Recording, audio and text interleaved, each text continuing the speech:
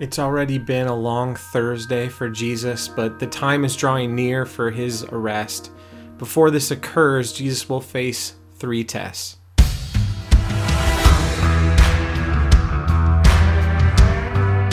Welcome to Anakinosis, where we renew our minds towards biblical worldview in the scriptures. This is a show for anyone looking to build or repair their biblical worldview. Whether you're 100% comfortable in the current Christian culture, or you feel like an outsider looking in, everyone is welcome. My name is Jeremy Agan. I'm just a guy with a Bible literacy background who has ASD and who thinks a lot about how to think. Today, Jesus will continue to demonstrate his love for us. After Jesus' prayer for his disciples and for those who would believe in their message, he moves them on in the still darkness of Thursday. John 18:1. When Jesus had heard these things, he went out with his disciples across the brook Kidron, where there was a garden, which he and his disciples entered. I've been to this garden, or at least what the tour guides believe is the garden. It's at the base of the Mount of Olives, and it looks across the Kidron. It is full of ancient olive trees. Gethsemane is an Aramaic loanword for oil press. And you should Google it. These trees are very old, and the garden has been well taken care of for centuries after the church deemed it a holy place to protect. My guide said that some of the trees in the garden would have been there at the time of Jesus, but my research discovered that they were about 900 years old. But since olive trees come back after being cut down, the roots could be older and could have been from Jesus' day. Or medieval monks planted a bunch of olive trees and started claiming it was the spot. I don't know, but Jesus was in the garden. And this is no accident. Where does the biblical story begin? In a garden. Where does the separation from God happen? In a garden. Over what decision? To obey God's command. Here, Jesus, whom Paul will call the second Adam, stands in a garden with his own choice to obey God all the way to the cross or to choose what is right in his own eyes. If he passes the test, access to the garden will be open for all. If he fails, we have no hope. In Matthew's account, we find Jesus praying in the garden before his arrest. If you've seen Passion of the Christ movie, this is where the movie begins. Matthew 26:36. Then Jesus went with them to a place called Gethsemane, and he said to his disciples, "Sit here while I go over there and pray." And taking with him Peter and the 2 sons of Zebedee, he began to be sorrowful and troubled. Then he said to them, "My soul is very sorrowful, even to death. Remain here and watch with me." And going a little farther, he fell on his face and he prayed, saying, "My Father, if it be possible, let this cup pass from me. Nevertheless, not as I will, but as you will." This is not an easy test, and Jesus desires that his friends watch out for him during it. Biblical tests typically come in 3s, and we'll see that Jesus prays 3 times. Now, what are they supposed to watch out for? Assassins? Police? Judas? The Satan himself? During this garden test, Jesus asked God if it's possible for his cup of suffering to be taken from him. This is a burden on Jesus. This is where the battle begins between the spiritual powers of the world and the spiritual kingdom of God. Luke tells us this in Luke 22:43. And there appeared to him an angel from heaven strengthening him. And being in agony, he prayed more earnestly, and his sweat became like great drops of blood falling to the ground. Luke is the only gospel account to describe this. An angel comes to the garden. What a loving Father Jesus has for him to be sent comfort in his most distressing time. Physically, Jesus will be painfully destroyed. Symbolically, Jesus will be taking on the sins of all mankind. Spiritually, he'll be passing the test of obedience and overthrowing the serpent's authority over us. But just as God promised Adam and Eve as they were exiled from the garden that the seed of the woman would crush the serpent's head, but the serpent would strike his heel, the serpent crusher will fall. And that is why Jesus is distressed. That is why Jesus is depressed. That is why Jesus sweats blood, which is a medical condition called hematidrosis. It's not common, but it's associated with a high degree of psychological stress. Severe anxiety can cause the release of chemicals that break down the capillaries in the sweat glands. And as a result, a very small amount of bleeding goes into the glands and the sweat comes out tinged with blood. We're not talking about a lot of blood, just a very, very small amount. Sweating blood is Dr. Luke's way of telling us that Jesus was suffering severe anxiety over his decision. And these thoughts make my heart ache. How alone Jesus must feel. Then, when he is this alone, save an angel and Yahweh himself, Jesus finds his friends asleep instead of watching out. And he came to the disciples and found them sleeping, and he said to Peter, "So could you not watch with me 1 hour? Watch and pray that you may not enter in temptation. The spirit is indeed willing, but the flesh is weak." Again, for the second time, he went away and prayed, "My Father, if this cannot pass unless I drink it, your will be done." Peter, James, and John are tired. It's late. It's dark. Their bellies are full. Jesus has been praying for an hour. He knows that this Savior thing is not going to be fun. He continues to double check with God that it's still the plan. Test number 2. But unlike you and me, so often, when Jesus hears the plan is the same, the hard plan is the right plan, he says, "Your will be done." Jesus is surrendered to God's will, even when he knows it will cost him everything. Verse 43, "And again he came and found them sleeping, for their eyes were heavy. So leaving them again, he went away and prayed for the third time, saying the same words again. Then he came to the disciples and said to them, 'Sleep and take your rest later on. See, the hour is at hand, and the Son of Man is betrayed into the hands of sinners. Rise, let us be going. See, my betrayer is at hand.'" Test number 3. If he succeeds in passing the third test, then the consequences of trusting God will befall him, and in this case, it will be an arrest. And he does pass. So we go to John's account, who skips the 3 tests and writes straight to the arrest. John 18:2. "Now Judas, who betrayed him, also knew the place, for Jesus often met there with his disciples. So Judas, having procured a band of soldiers and some officers from the chief priests and Pharisees, went there with lanterns and torches and weapons. Then Jesus, knowing all that would happen to him, came forward and said to them, 'Whom do you seek?' They answered him, 'Jesus of Nazareth.' Jesus said to them, 'I am he.' Judas, who betrayed him, was standing with them. And when Jesus said to them, 'I am he,' they drew back and fell to the ground. So he asked them again, 'Whom do you seek?' And they said, 'Jesus of Nazareth.' And Jesus answered, 'I told you that I am he. So if you seek me, let these men go.'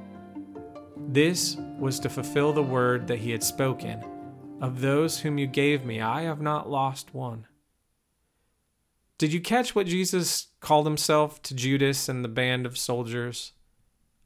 I am he, the Greek equivalent to the name of Yahweh. At this, the soldiers fall back on the ground, and Jesus reiterates that he's the guy they're looking for, and he'll be arrested willingly, but they should let his friends go. And while John doesn't mention it, we know full well from Matthew, Mark, and Luke that Judas kisses Jesus. Here's Matthew's account. "Now he who was betraying him gave them a sign, saying, 'Whomever I shall kiss, he is the one, seize him.' And immediately he went to Jesus and said, 'Hail, Rabbi,' and kissed him. And Jesus said to him, 'Friend, do what you have come for.' Then they came and laid hands on Jesus and seized him." Peter doesn't like how this night is going. John 18:10. "Then Simon Peter, having a sword, drew it and struck the high priest's servant and cut off his right ear. The servant's name was Malchus. So Jesus said to Peter, 'Put your sword in its sheath. Shall I not drink the cup that the Father has given me?'" Now, Peter has the best intentions, maybe, but he's also being foolish at the same time. Luke tells us that the disciples ask, "Lord, shall we strike with the sword?" in Luke 22:49. But Peter doesn't wait for the Lord's response. He just lops off Malchus's ear. I don't know if he just was doing a kill shot and missed or what. In Matthew's account, Jesus says to Peter, "Put your sword back in its place, for all those who take up the sword perish by the sword." Or do you not think that I cannot appeal to my Father and he'll at once put more than 12 legions of angels? Luke tells us that Jesus touches Malchus's ear and heals him. That is Jesus's final healing. I don't know, maybe there's a 5-second rule on your ear. The point of this is that Jesus goes willingly. It's God's plan. Nobody can stop it. And I've often thought that this is a great example of why the good guy with the gun theory doesn't really hold up. Because Peter was a good guy with the sword until he was a bad guy with a sword. Because good guys can become bad guys in split second. And Jesus warns him if he lives this way, he'll die this way, which we are all experiencing. Jesus passed the test. He surrendered. It was verified by Yahweh that it was time to die. Now, just for kicks, Jesus said if he desired, he could be rescued by 12 legions of angels. A Roman legion of soldiers was about 6,000 men, and so Jesus is talking about the possibility of calling down 72,000 angels. That would have been something else. Jesus being saved, but then none of us would be saved. So Jesus chose to go unsaved so that he could save many. John 18:12. So the band of soldiers and their captain and the officers of the Jews arrested Jesus and bound him. Mark 14:50. And they all left him and fled. And a young man followed him with nothing on but a linen cloth around his body. And they seized him, but he left the linen cloth and ran away naked. Mark describes how the apostles and disciples, including himself, flee from Jesus' side, just as he had predicted. Mark himself, or the young man he does not name, runs away naked. And I've always been amazed at that he would rather be naked outside of town during the most crowded time of year than be arrested with Jesus. Well, what would we have done? So Jesus is alone, bound in chains to be taken to court for trial. Now, it's illegal for the Jews to hold trial in the middle of the night without the entire Sanhedrin present. There's 12 reasons why this trial is illegal, but this is already the longest episode ever. Jesus will endure 3 Jewish trials in the middle of the night while his supporters are asleep or scattered. Then he'll be brought before Pilate, the Roman governor, and then before King Herod, and again before Pilate, where Jesus is finally sentenced. It's still the beginning darkness of Thursday. 2 different stories begin to unfold here. We'll see Jesus' first trial, and we'll see Peter's denials begin. It's been a long day, and they're now still awake in the part of the day that you should be asleep.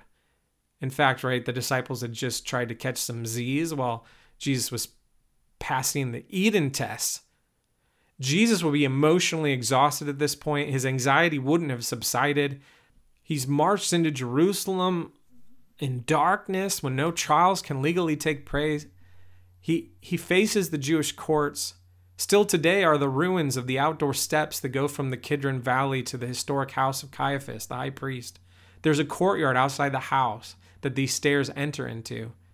It's likely a similar backdrop to what's playing out in these 2 stories. John 18:13. First, they led him to Annas, who was the father-in-law of Caiaphas, who was the high priest that year. It was Caiaphas who had advised the Jews that it would be expedient that one man should die for the people. Okay, historically at this time, Caiaphas is the high priest, aka the leader of the Jewish religion. He had proposed that one man die for the sake of the people, not realizing how prophetic that actually was. He is the force, the human force, behind the elimination of Jesus. Behind every murder, there are the puppet strings of the serpent, convincing us to choose what is right in our own eyes, even if that's taking a life. Caiaphas' father-in-law is Annas, and he oversees Jesus' first trial. History tells us that Annas had been anointed high priest by Quirinius, the governor of Syria. And we understand that the position of high priest is a lifelong title. Yet the Romans don't like that kind of power, and they interfere with the Jewish way. Only one of the reasons the Jews so desperately wanted a political Messiah. The Romans meddled, and they made Annas hand over his throne, per se, to his 5 sons and his son-in-law. Annas, though not officially a high priest in the eyes of Rome, is still powerful in the eyes of the Jews. To them, he's still technically a high priest. Meanwhile, John 18:15. Simon Peter followed Jesus, and so did another disciple. Since that disciple was known to the high priest, he entered with Jesus into the courtyard of the high priest. But Peter stood outside the door, so the other disciple, who was known to the high priest, went out and spoke to the servant girl who kept watch at the door and brought Peter in. The servant girl at the door said to Peter, "You also are not one of this man's disciples, are you?" He said, "I'm not." Now the servants and the officers had made a charcoal fire because it was cold, and they were standing and warming themselves. Peter also was with them, standing and warming himself. Now we can't be 100% sure, but this other disciple is likely the author John. He and Peter are close. Anyway, this other disciple, whom we'll call John, somehow knows Annas and is allowed in, so he's able to get inside the courtyard. He tries to get Peter in so that they can both witness the trial, but being in the courtyard full of people lusting for the destruction of Jesus is a dangerous place to be seen as a friend of his. Peter lies to get into the courtyard. Now, this doesn't count as one of the 3 denials, but he's already beginning to deny out of fear, out of self-protection. This is the man who swore to Jesus he would die for him if need be, the man who drew a sword to protect Jesus, who now denies he even knows Jesus. Now, there's no record of John denying Jesus to get entrance. And as we see, as the story unfolds, John will find himself in bolder positions where the other disciples do not tread. Once Peter is in, he mingles with the crowd and tries to stay warm on the cold spring midnight. Well, what's going on in the trial? This is the preliminary investigation, the equivalent to Jesus being in a police station, in a room with 2 cops asking him questions, trying to get a confession. Well, what does he have to confess? John 18:19. The high priest then questioned Jesus about his disciples and his teaching. Jesus answered him, "I've spoken openly to the world. I've always taught in synagogues and in the temple where all Jews come together. I've said nothing in secret. Why do you ask me? Ask those who have heard me what I said to them. They know what I said." When he said these things, one of the officers standing by struck Jesus with his hand, saying, "Is that how you answer the high priest?" Jesus answered him, "If what I said is wrong, bear witness about the wrong. But if what I said is right, why do you strike me?" Annas then sent him bound to Caiaphas, the high priest. Jesus is right. He's spoken openly in public places. He didn't do anything in secret. If they want to know what he has been teaching, they could ask anybody. Jesus is slapped by an officer for disrespecting the high priest, which we know is high priest in Jewish eyes only. Jesus asked if he was wrong. No answer. They take him to the legal high priest and the collection of the available nighttime Sanhedrin. The Sanhedrin have 71 members with 3 parties. Party 1 are the chief priests, which would include active priests and former priests like Annas. That would include the temple guard, the steward of the temple, and some temple treasurers. Party 2 is the elders. This would be the wealthy and influential people of Jerusalem. Party 3 are the scribes, who are the writers of middle-class society.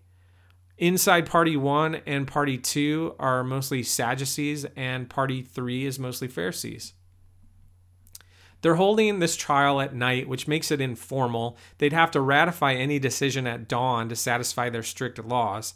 They need a quorum to even hold official business, just like many of our church business meetings, but they only need 23 members to constitute a quorum. It's possibly that from midnight to 3 a.m. or so, not all 71 members are present, but they justify it's enough to count for business. They've arrested Jesus at night because their law states that they have to hold a trial directly after an arrest. It's a well-planned scheme. They had decided to kill Jesus in a meeting earlier, and they had hired Judas to turn him over. They just need to gather enough official evidence to satisfy their decision. We head to Mark's account, which, by the way, I can't get into it here, but Mark's gospel overlays the events of the cross on a Roman triumph parade motif in a stunning way. But to see that, you have to be just reading Mark. Mark 14:53, and they led Jesus to the high priest, and all the chief priests and elders and the scribes came together. And Peter had followed him at a distance right into the courtyard of the high priest, and he was sitting with the guards and warming himself at the fire. Now the chief priests and the whole council were seeking testimony against Jesus to put him to death, but they found none. For many bore false witness against him, but their testimony did not agree. Some stood up and bore false witness against him, saying, "We heard him say, 'I'll destroy this temple that is made with hands, and in 3 days I will build another not made with hands.' Yet even about this, their testimony did not agree." The witnesses' stories about Jesus and what he said about the temple just don't match, which is a problem. Because according to their law, you can only convict a person based on 2 agreeing testimonies of witnesses. It's in Deuteronomy. If they can't manipulate that, they could be stuck, especially when they're seeking death. Mark's account continues, and the high priest stood up in the midst and asked Jesus, "Have you no answer to make? What is it that these men testify against you?" But he remained silent and made no answer. Again, the high priest asked him, "Are you the Christ, the Son of the Blessed?" And Jesus said, "I am. And you will see the Son of Man seated at the right hand of power and coming with the clouds of heaven." Oh boy, Jesus just dropped another "I am" reference and claims to be the exalted Son of Man from Daniel 7 in front of the high priest. This is the first place in Mark's gospel that Jesus openly claims to be deity. And the high priest tore his garments and said, "What further witness do we need? You have heard his blasphemy. What is your decision?" And they all condemned him as deserving death. And some began to spit on him and to cover his face and to strike him, saying, "Prophesy." And the guards received him with blows. So they couldn't meet the standard of the law by having 2 matching witnesses of Jesus claiming to be a temple destroyer, which they viewed as an attack on God. So they're saying that Jesus' claim to deity is blasphemy. That'll do it. In their law, capital punishment could be used to regulate adultery, bestiality, child sacrifice, false testimony in capital cases, which they're guilty of right here, false prophecy, homosexual acts, idolatry, incest, kidnapping, murder, rape, rebelling against your parents, Sabbath breaking, witchcraft, divination, and blasphemy. Caiaphas makes a show and tears his cloak and cries out, "Blasphemy!" The sentence, death. Caiaphas will feel a great sense of relief here. Now that Jesus has, as far as they are concerned, condemned himself, they don't have to worry about the mess their witnesses made. The guards take turns spitting on Jesus and putting a covering over his head so he can't see, and they start punching him, and they ask him to prophesy. Who is it that hit you? Can you imagine that insult? Luke tells us they blindfolded him and then hit him. It's like, "I just hit you. What's my name?" Why are they doing this? Well, Isaiah the prophet said the Messiah would be able to make decisions based on the spirit of wisdom and not by sight. Now, can Jesus do that? Of course. He knew Nathanael by name and what kind of man he was before he even met him. But Jesus doesn't respond to this mockery. And after this beating, he's off to a next round of trials. But what about Peter? How does he respond to the treatment of Jesus? Does he draw a sword again? No, he's more scared now than ever. We turn to Luke 22:56. Then a servant girl, seeing him as he sat in the light and looking closely at him, said, "This man also was with him." But he denied it, saying, "Woman, I do not know him." And a little later, someone else saw him and said, "You are also one of them." But Peter said, "Man, I am not." And after an interval of about an hour, still another insisted, saying, "Certainly this man was also with him, for he too is a Galilean." But Peter said, "Man, I don't know what you're talking about." And immediately, while he was still speaking, the rooster crowed. Now, that would make you feel rotten enough, right? But it gets worse. And the Lord turned and looked at Peter. And Peter remembered the saying of the Lord, how he'd said to him, "Before the rooster crows today, you will deny me 3 times." And he went out and wept bitterly. Jesus is in the midst of trials, and while being moved through the courtyard from place to place, is being mocked and hit and slapped in the face, and his eyes connect with Peter as he denies him. Now, let's step in Peter's shoes for a moment. We're scared for our life. We're scared for our Lord, but we're not scared enough for him to override our fear for ourselves and our well-being. So we deny that we know him. We deny that we're a disciple. We deny we've even heard of him, even in front of him. What's amazing is Jesus decides to carry on with saving Peter and all of us like him. He might have looked into Peter's eyes and seen the denial right then and there and said, "No, I'm done. I'm not doing this. I'm not saving any of you. This hurts too much." Not just being punched in the head or the mockery, but my best friend is acting like he doesn't know me. I thought this Savior thing would be more fun, but it stinks. It's the worst ever. I'm done. Jesus could undo his chains and disappear. He could walk away as he's done many times before, and it would make perfect sense if that's how the story ends. That is justice. Jesus, the Son of God, the perfect one, giving up on sinful man and going back to heaven to forget us and to leave us to rot in our sins and die. That's what's fair. That's what makes the most sense. But he doesn't. His mercy robs justice. He takes it on the chin for Peter, for Caiaphas, for Annas, for you, for me.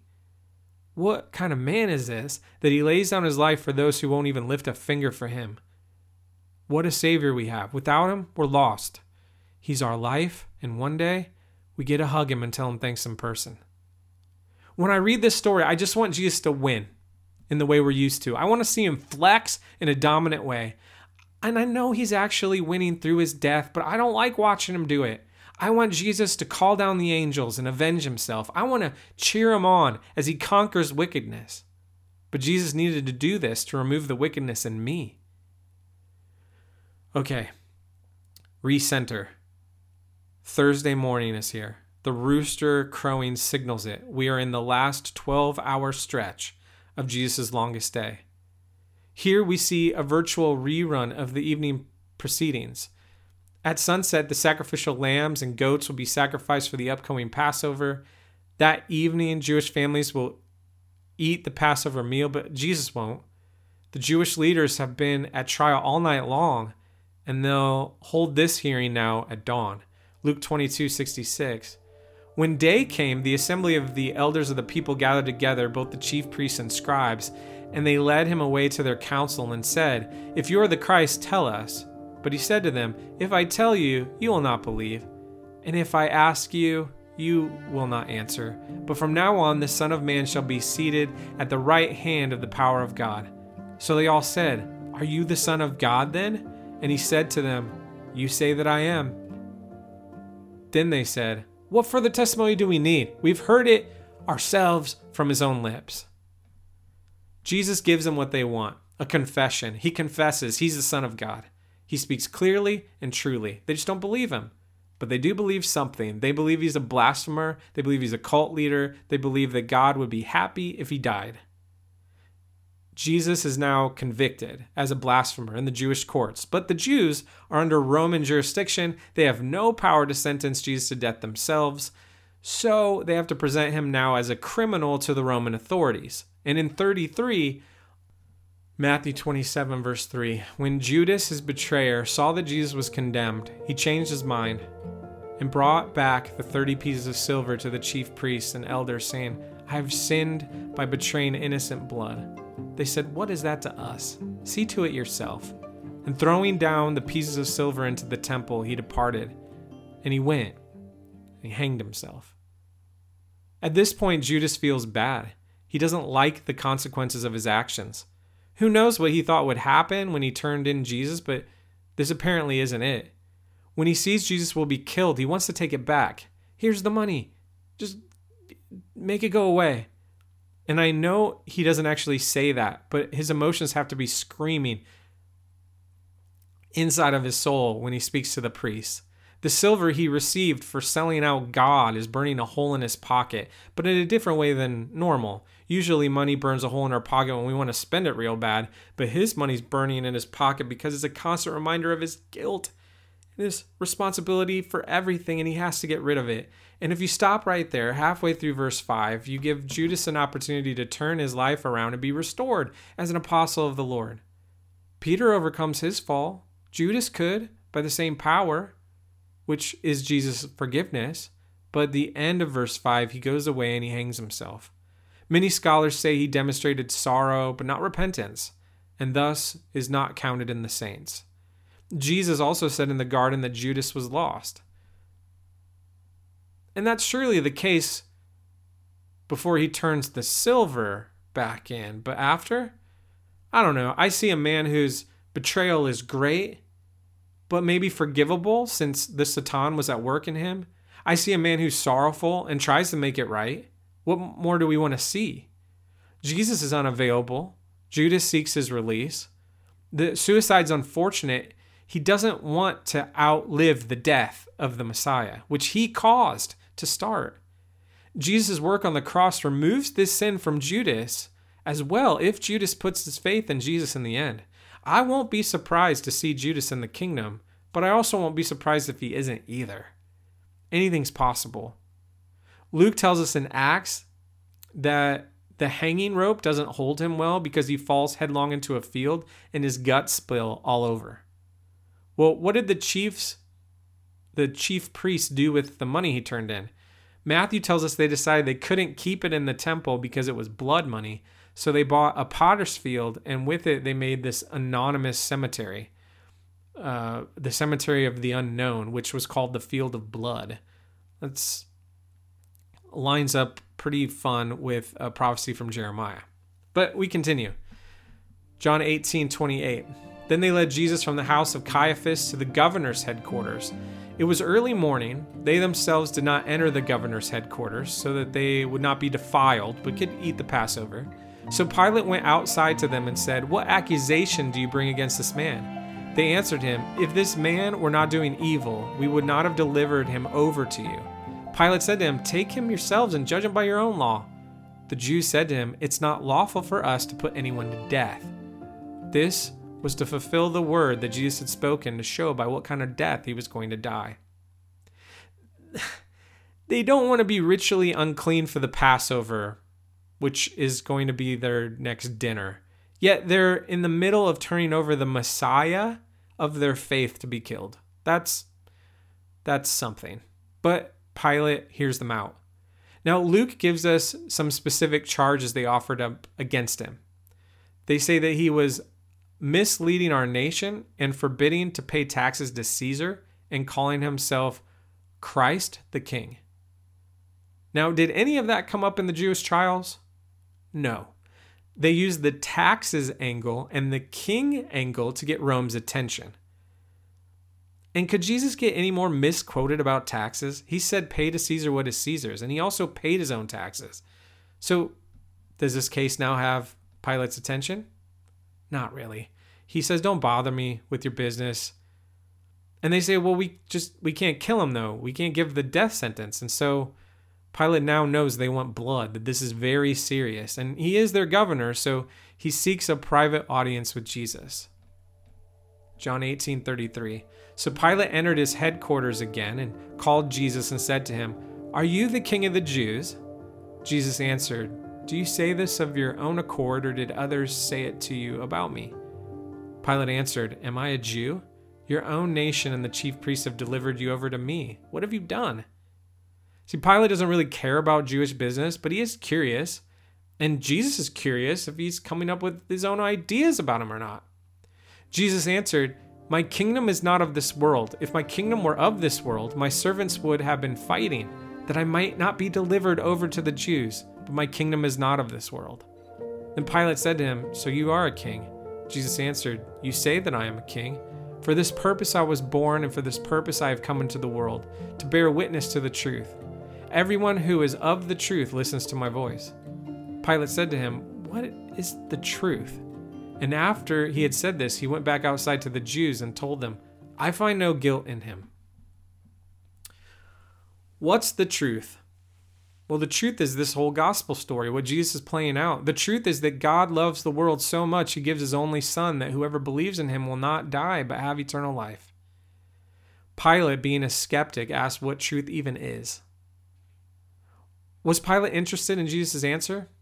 I mean, he has the Son of God in a room alone, and he could ask him all kinds of things. Pilate asks a huge, age-old question about truth, but he's not really interested in the answer.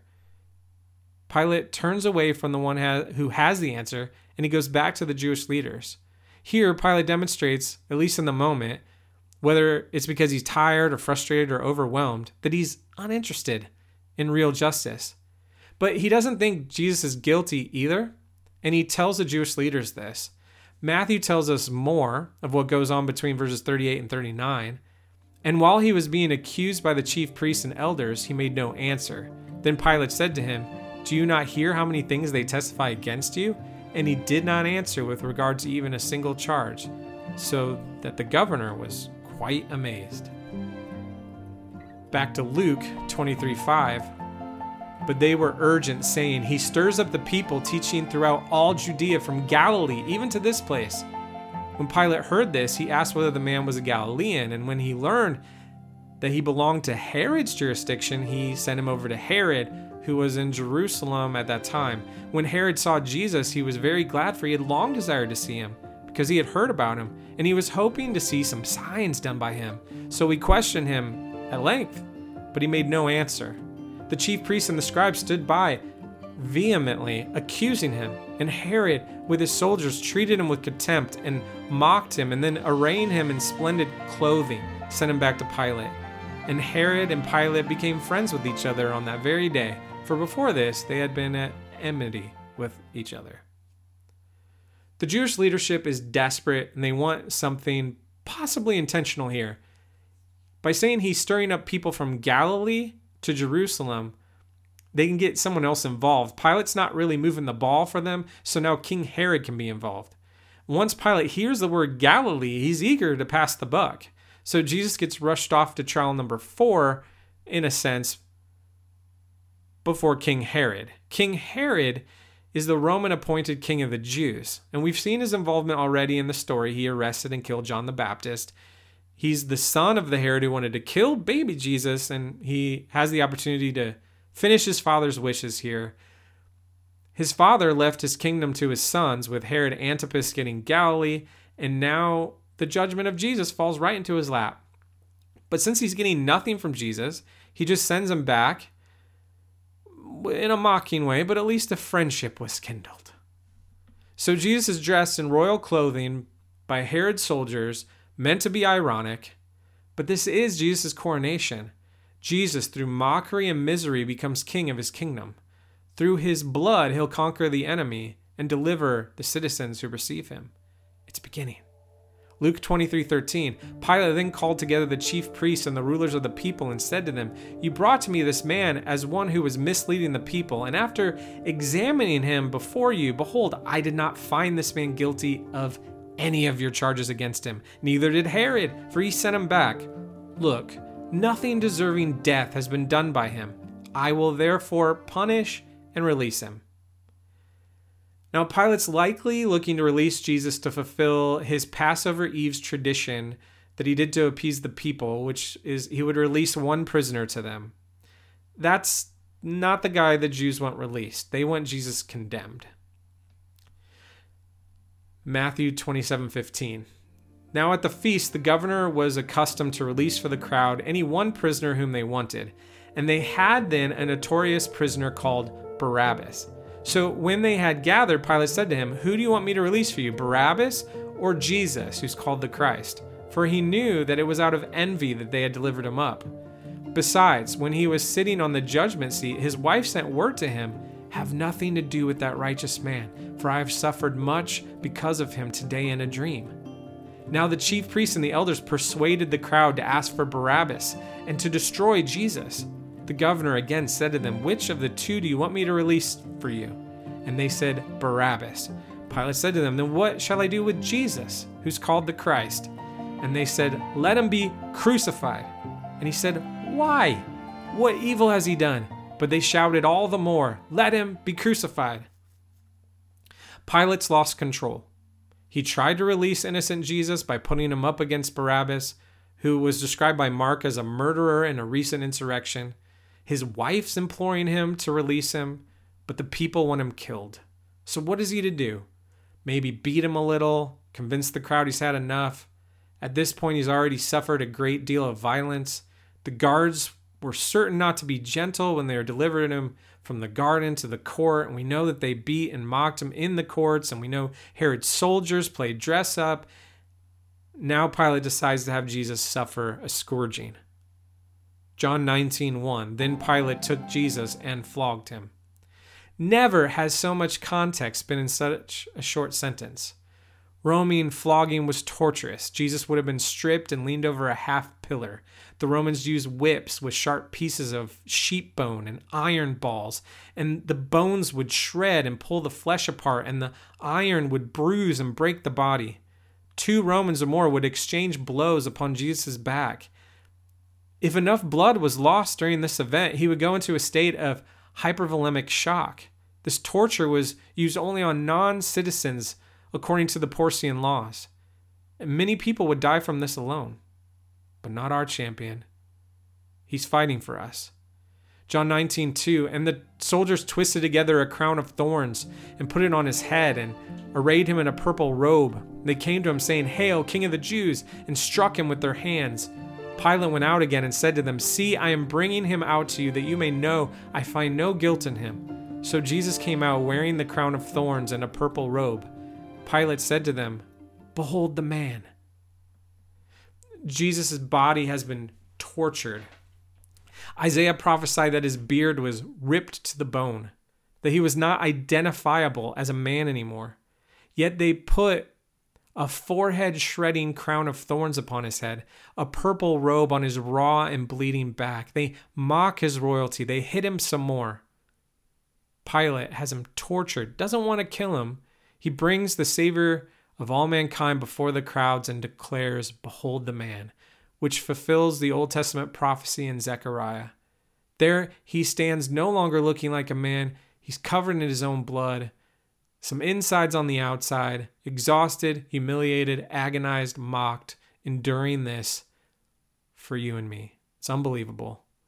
Why would we ever doubt his strength in our troubles? Why would we ever think he allows our sin to separate us from his love when he paid this kind of price to restore us? John 19:6, when the chief priests and the officers saw him, they cried out, "Crucify him, crucify him." Pilate said to them, "Take him yourselves and crucify him, for I find no guilt in him." The Jews answered him, "We have a law, and according to that law he ought to die because he's made himself the Son of God." When Pilate heard this statement, he was even more afraid. He entered his headquarters again and said to Jesus, "Where are you from?" But Jesus gave him no answer. So Pilate said to him, "You will not speak to me? Do you not know that I have authority to release you and authority to crucify you?" Jesus answered him, "You would have no authority over me unless it had been given you from above. Therefore, he who delivered me over to you has the greater sin." Then Pilate sought to release him, but the Jews cried out, "If you release this man, you are not Caesar's friend. Everyone who makes himself a king opposes Caesar." So when Pilate heard these words, he brought Jesus out and cast down on the judgment seat at a place called the Stone Pavement, and in Aramaic, Gabbatha. Now, it was the day of preparation of the Passover. It was about the 6th hour. He said to the Jews, "Behold your king." They cried out, away with him, crucify him." Pilate said to him, "Shall I crucify your king?" The chief priests answered, "We have no king but Caesar." It does appear that Pilate has a serious fear that Jesus may be who he claims to be. I have no proof for this, but I have a personal conviction that Pilate believes that Jesus may be the Son of God. And in verse 11, Jesus grants him grace by saying someone is at greater fault. Immediately, Pilate seeks for a way to free Jesus, but the way is just not clear. He's in a really tough spot politically, and we've discussed some of those reasons already. We all make poor choices when politics trump ethics. No pun intended. At any moment, Caesar could have Pilate's head on a platter because of his record with Caesar already wasn't good. And at the same time, he had been fighting off the Jewish insurrections. He can't afford to offend either party. His mistakes will cost him his job within 4 years. And that doesn't make him right. It just makes him human. It makes him like us. Verse 16, so he delivered him over to them to be crucified. Goodness, what a long day. And there's still 5 to 6 hours left of daylight, all full of Jesus' agony. And I've decided to cover his death in a separate episode and give it some special treatment. But I hope that you've enjoyed enduring Jesus' days as he likely experienced them. As we continue to build our biblical worldview, we want to think about what in our minds needs renewed. Jesus isn't selfish. He passed the test and obeys his Father's hardest command. Jesus rewrote justice for you. He endures much to buy you back from the king of this world. He is our champion. What sort of tale have we fallen into? Let's pray some praises today.